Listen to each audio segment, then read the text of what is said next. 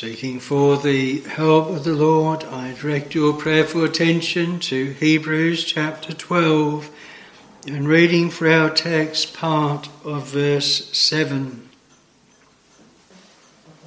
Verse 7, God dealeth with you as with sons.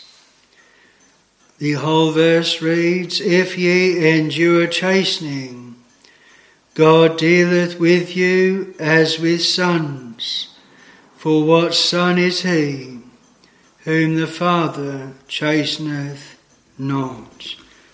Hebrews 12 and verse 7, and specifically this word, God dealeth with you as with sons. It is a great blessing, the greatest blessing that ever one could have, to be a son of God, a child of God, born into the living family of God. We think of what was said when our Lord Jesus Christ came into the world and began his ministry. We have in the Gospel according to John and the first chapter the words, He came unto his own, but his own received him not. But as many as received him, to them gave he power to become the sons of God, even to them that believe on his name, which were born not of blood, nor of the will of the flesh, nor of the will of man, but of God. Sons, born again of the Holy Spirit, not by their own will, not by the will of their parents or the church, but by the will of God. And when John then writes his epistles, the general epistles, 1 John and chapter 3, he begins that chapter, Behold, what manner of love the Father hath bestowed upon us, that we should be called the sons of God. Therefore the world knoweth us not, because it knew him not. Beloved, now are we the sons of God, and it doth not yet appear what we shall be. But we know that when he shall appear, we shall be like him, for we shall see him as he is. And there is, of course, that direct comparison or correlation between our Lord Jesus Christ as the eternal Son of God and between his children, his sons, by adoption and by spiritual birth. And we have Paul writing to the Philippians, and in the second chapter he says that ye may be blameless, is verse 15, and harmless, the sons of God without rebuke, in the midst of a crooked and perverse nation, among whom ye shine as lights in the world. And the people of God then are known as the sons of God, known as those that are part of a living family. And God marks them out by how he deals with them. If you and I are a son, a child, a daughter of God, then the Lord will deal with us as sons according to that relationship. Those of us that have been called by grace, he has already dealt with us, and he will be dealing with us, and he will yet deal with us as sons. Our text states, so clearly God dealeth with you as with sons. And it doesn't just apply to the context of our text. It applies in many other ways that are shown to us throughout the Word of God. Those things that the Lord does to us and for us and deals with us for the very reason because we are part of his living family. And my prayer, my desire is for this evening that you, that I, might have those fresh tokens of being a son of God in that living family. And those who may be tempted that they're not might have a fresh token for good and be able to see more clearly whose they are and whom they serve and where they shall be eternally. And so I want to look at 7 points, 7 places throughout the Word of God where the people of God are called sons and the Lord deals with them. The first I mention is that which is referred to in the prophet Hosea. And he says there that he called his people out of Egypt. In Hosea chapter 11 and verse 1, when Israel was a child, then I loved him and called my son out of Egypt. One of the things that Moses was the instrument to tell Pharaoh at that last great sign of the Passover, let my son go. If thou dost not let my son go, then I will slay thy son. And all the firstborn of Israel, of Egypt, were slain. And Israel was set free and brought up out of Egypt. And truly this is one of the great marks of sonship. The Lord begins with his people. He passes by them when they are in their blood and bids them live. He owns them as his own. You know, the Lord looked upon the children of Israel in Egypt and he had respect unto them. He recognized them. He owned them, that they were his people. They were the children of promise. They were Abraham's seed. They were those that had an interest in that promise, that thy seed shall be a stranger in a strange land, and that they shall be brought out in the 4th generation and brought out with great power. And the Lord was to do that. And that applies to every one of his blood-bought family. They are brought out. They are separated. They are called out ones, sanctified ones from the world. They are not of the world, even as the Lord Jesus Christ was not of the world. He says, I have sent you into the world. I have given unto them thy word, and the world hath hated them, because they are not of the world. And so there's this mark of Israel, which were a people that were loved, not for anything in them. It's very evident afterwards in all their ill manners in the wilderness that there was nothing in them. And we think of the tribes of Israel, the sons of Jacob, what they did, their lies and how they dealt with Joseph, how they dealt with their father. And yet from them came the nation of Israel.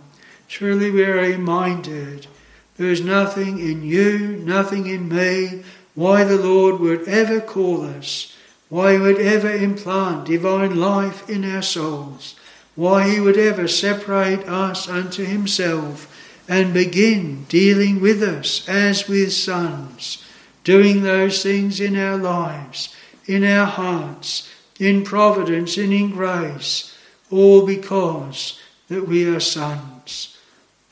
When we think of a natural family, and the parents have feeding, clothing, watching over, providing for the welfare, the teaching, the schooling of their children, Why don't they do it to the next door neighbours? Why don't they do it to all of the street?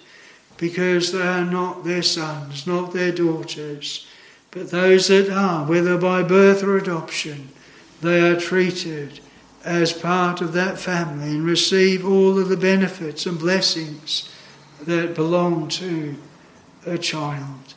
And so here is the first thing I bring before you, where the Lord has begun a good work and called and separated you to seek him, to desire him, to be given eternal life. That is a mark of sonship, the Lord dealing with you as with sons. But then we have the word of our text. How that when the Lord then calls his people, when they do sin, he won't cast them away. He won't disown them. But he will correct them. And that is where our text is. If ye be without chastisement, whereof all are partakers, then are ye bastards and not sons. How do we do it? When we chasten our children. When they do something wrong, first we tell them. First we warn them. Sometimes it might be a severe warning. And if they heed that word, it is still chastening in that sense that they are rebuked, that they are warned, that they are told off. But as yet there's been no rod, no pain, no banishment. We need to remember that. Because if we are given an obedient spirit, and we hearken to the Lord's rebukes, then that's as far as it will go. Listening to his word. Thou shalt hear word behind thee, when thou turnest to the right hand, or when thou turnest to the left. What shall it say? This is the way, walk ye in it. And it shall be directed by the word. The Lord says that I will instruct thee and teach thee in the way which thou shalt go. I will guide thee with mine eye. Be ye not as the horse or as the mule, which hath no understanding, whose mouth must be held in by bit and bridle.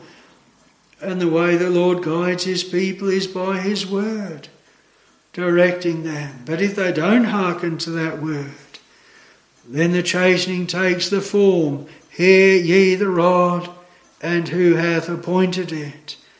Then it comes with things that are brought in providence or in health, or men raising up against us like they did with Solomon.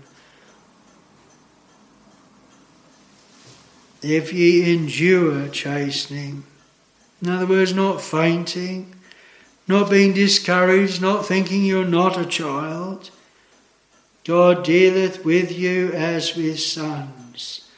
For what son is he whom the Father chasteneth not? And there is a time factor in this as well, because we read that no chastening, verse 11, for the present seemeth to be joyous but grievous, nevertheless afterward it yieldeth the peaceable fruit of righteousness unto them which are exercised thereby.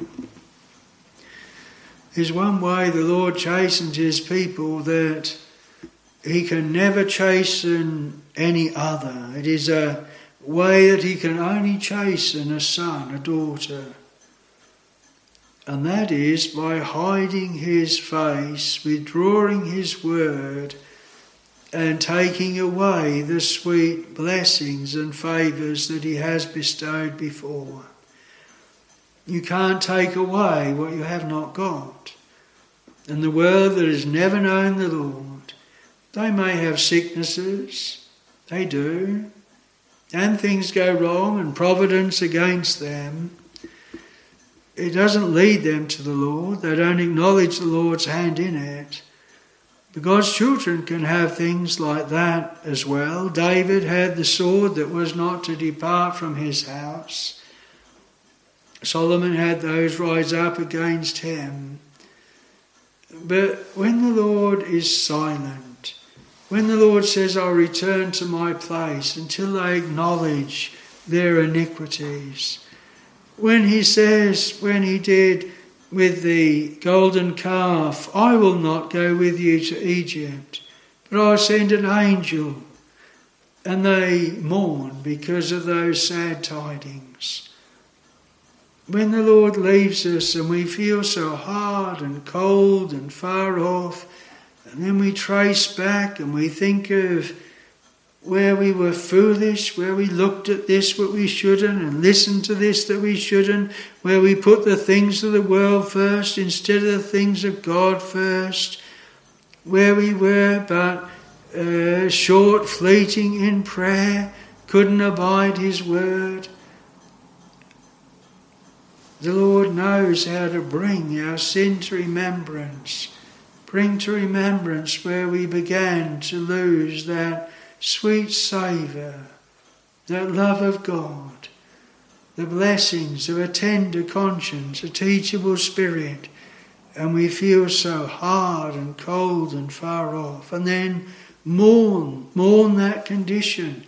Only a son, only a daughter could feel such a chastening, such a rod. Not the world. God dealeth with you as with sons, touching what is the most precious, touching what is so valued, the visits and blessings of our best friend, the Lord Jesus Christ. It may be this evening, some of you know what it is, to have the Lord's chastening in these ways. Maybe you haven't viewed it as the Lord dealing with you as with sons. But the Word of God declares that it is so. And are you exercised with it? Do thoughts go over your mind? Does it affect your prayers? Affect how you speak one to another? What encouragement is here? Wherefore lift up the hands which hang down and the feeble knees. The Lord directs the way, not to cast away our hope, our faith, but to be encouraged. This is one of the Lord's dealings with his people, as with sons. But then we read the portion in the Gospel according to Luke, where we have the account of the prodigal son. And there are many ways you might say that we could view this. One, returning after chastening, or the picture of the Church of God, where one has never gone away. They've been brought up under the sound of the truth. They have always attended the means of grace. They've never been a trouble to their parents, natural parents. And there's another child that has gone away, that has rebelled, that has left the chapels, that has gone into all manner of sin and wickedness even. And then the Lord has dealt with them. And they've realised what they've done. They've been brought to repentance. They've been brought to sorrow. They return, not just to the natural parent, but return to the church of God. And the church receives them. And they are pleased, they are glad, they receive their testimony, they're baptised, they're received into the church, they come to the Lord's table. And the other one that has never left the church, they haven't professed faith, they haven't been baptised, they're not round the Lord's table. And they see this one that has caused such grief and such trouble preferred before them and in the church. And they're upset and they're grieved about it. And this is the picture of Luke chapter 15, the prodigal son. And you know, the father, he dealt with them both.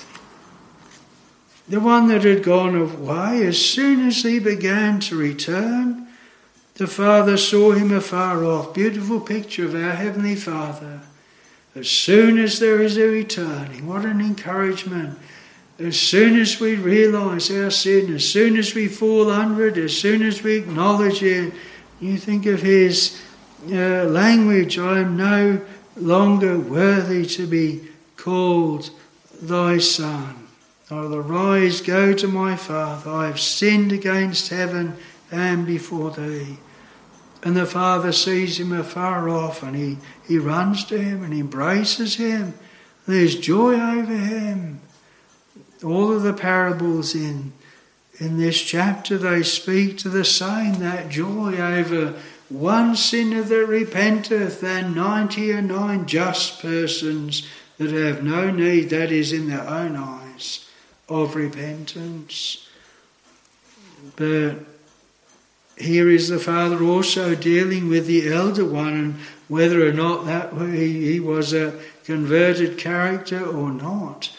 Sometimes you can have it that there are those that are truly sons, they're truly converted, they're in the church of God, but they cannot understand because they have not fallen, because they have not gone away, they cannot understand the great joy of those that are brought back.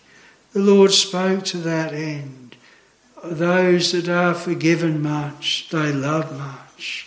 Those that are forgiven little, they love little.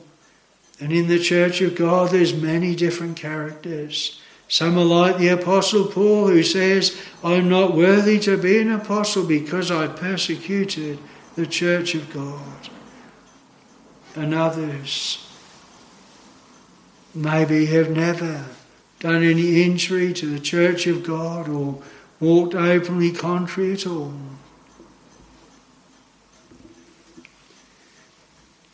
The Lord dealeth with you as sons, receiving, repenting sinners, sorrowful sinners. Has that been your experience? Has it been mine? To know what it is to really be humbled and to have to retrace our steps and come confessing our sin.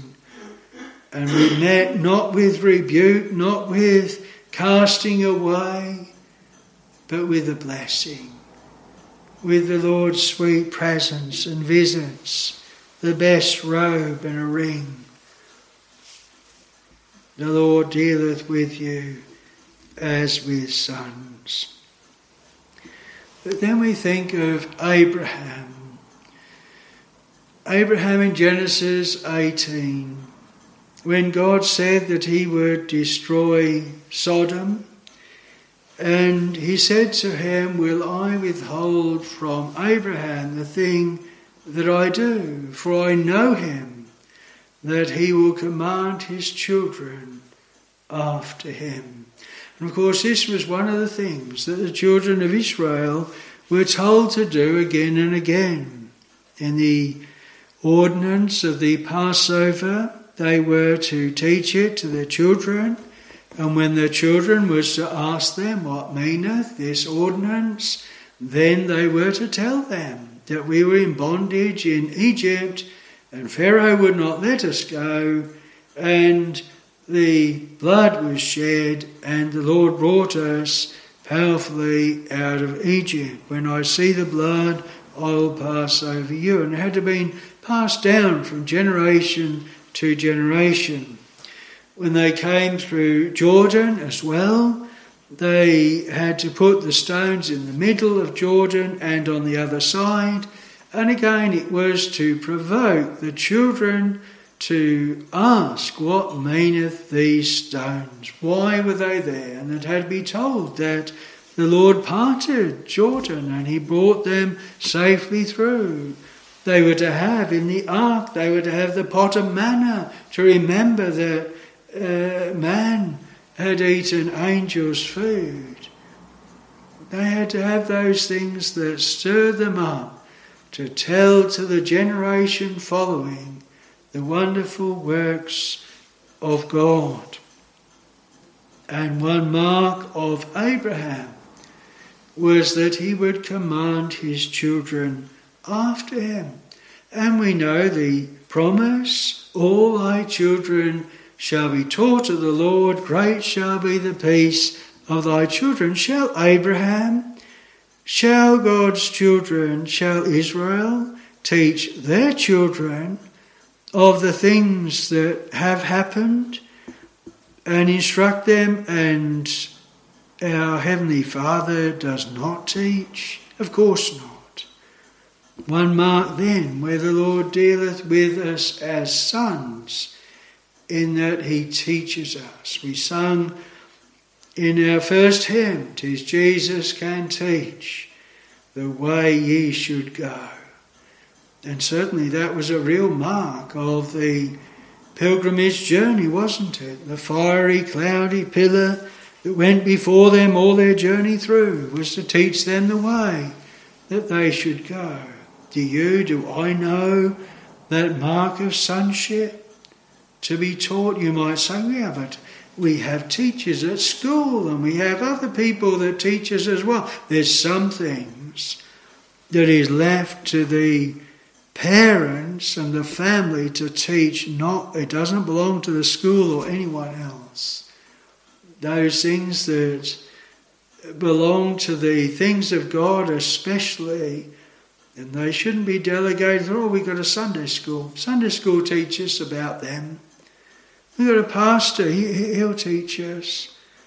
The pastor should teach. It's one of the qualifications. Apt to teach. Now, Sunday school to teach the young as well.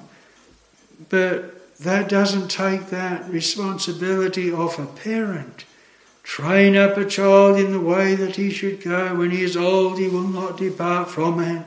And to be like Abraham, commanding our children, to be like David with commanding Solomon passing on in the Proverbs that which he learnt as well. It's a great blessing then to realise that we have lessons that are taught us by our Heavenly Father, instructed and taught. You think of some of the prophets. Jeremiah, go down to the potter's house and there learn the lesson of the potter. Other places they had to go and they were taught.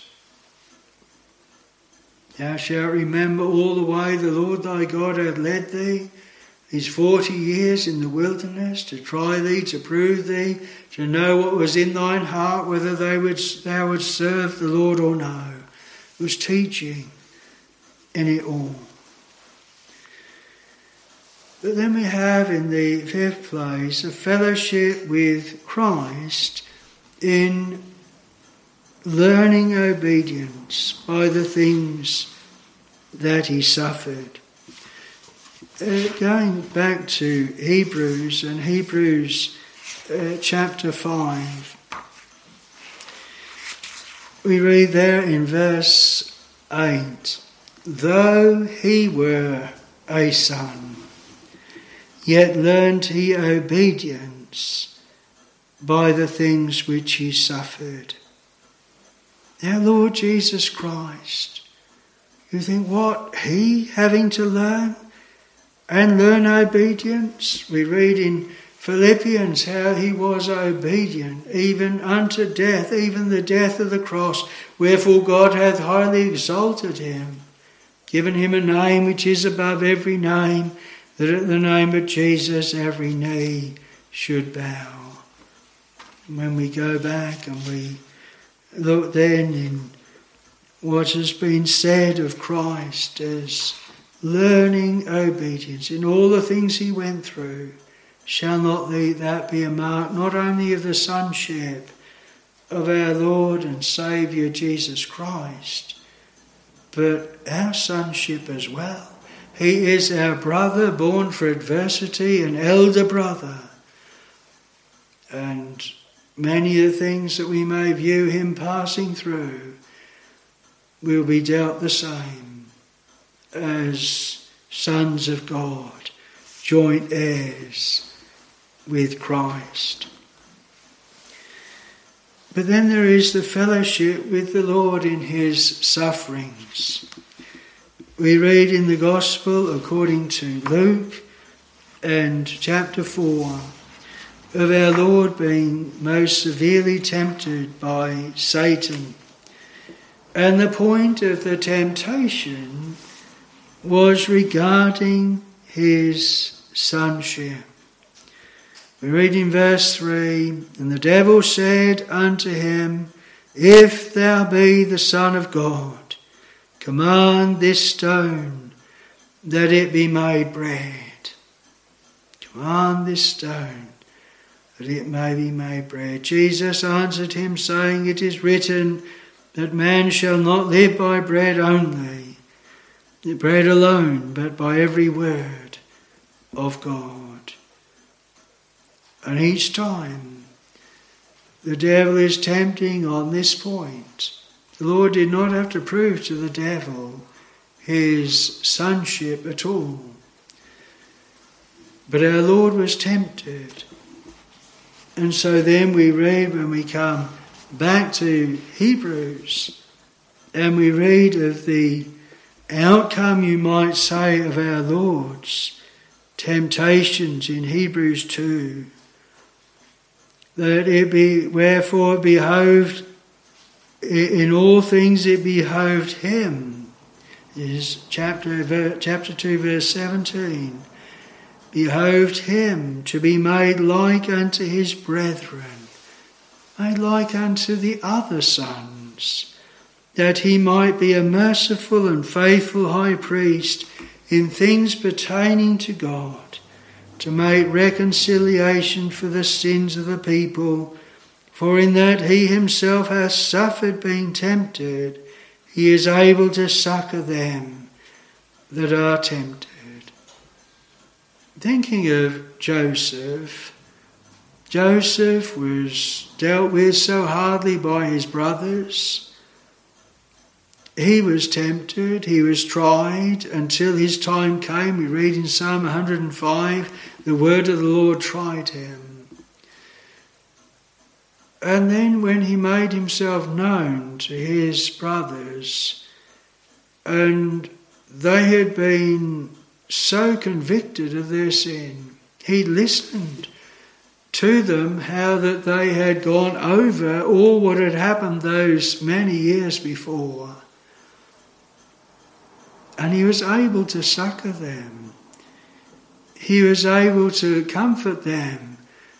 And when Jacob died, and then they thought that surely Joseph now would turn against them and deal really hardly with them, he was able to comfort them, assure them that he would not do that with them. He'd succour them, he'd help them, he'd be with them, he'd provide for them in the land of Goshen.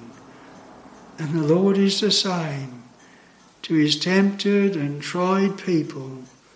Joseph was brother to all of his other brethren, and that one brother succoured the other brothers. The one brother was next to Pharaoh. The one brother was in a position to help all the other sons of Jacob. And this is the Lord Jesus Christ and his position. If you and I are tempted this evening and know what temptations are, our Lord Jesus Christ knew as well. If you know what temptations are concerning your interest in Christ, your sonship, your part in his living family, the Lord Jesus Christ was tempted on this point, and he is able to succour his dear people. And may it be this evening, through the ministry this evening, there's that succouring, that reassurance of an interest in the family of God, because that God deals with us as with sons and as with daughters. So we read in our 7th point in Paul's epistle to the Romans and chapter 8. And we read there that the people of God, that they are led by the Spirit of God. It is those that are sons. For as many, verse 14, for as many as are led by the Spirit of God, they are the sons of God. For ye have not received the spirit of bondage again to fear, but ye have received the Spirit of adoption, whereby we cry, Abba, Father. The Spirit beareth witness with our spirit that we are the children of God. And if children, then heirs, heirs of God and joint heirs with Christ, if so be that we suffer with him, that we may be also glorified together. For I reckon that the sufferings of this present time are not worthy to be compared with the glory which shall be revealed in us.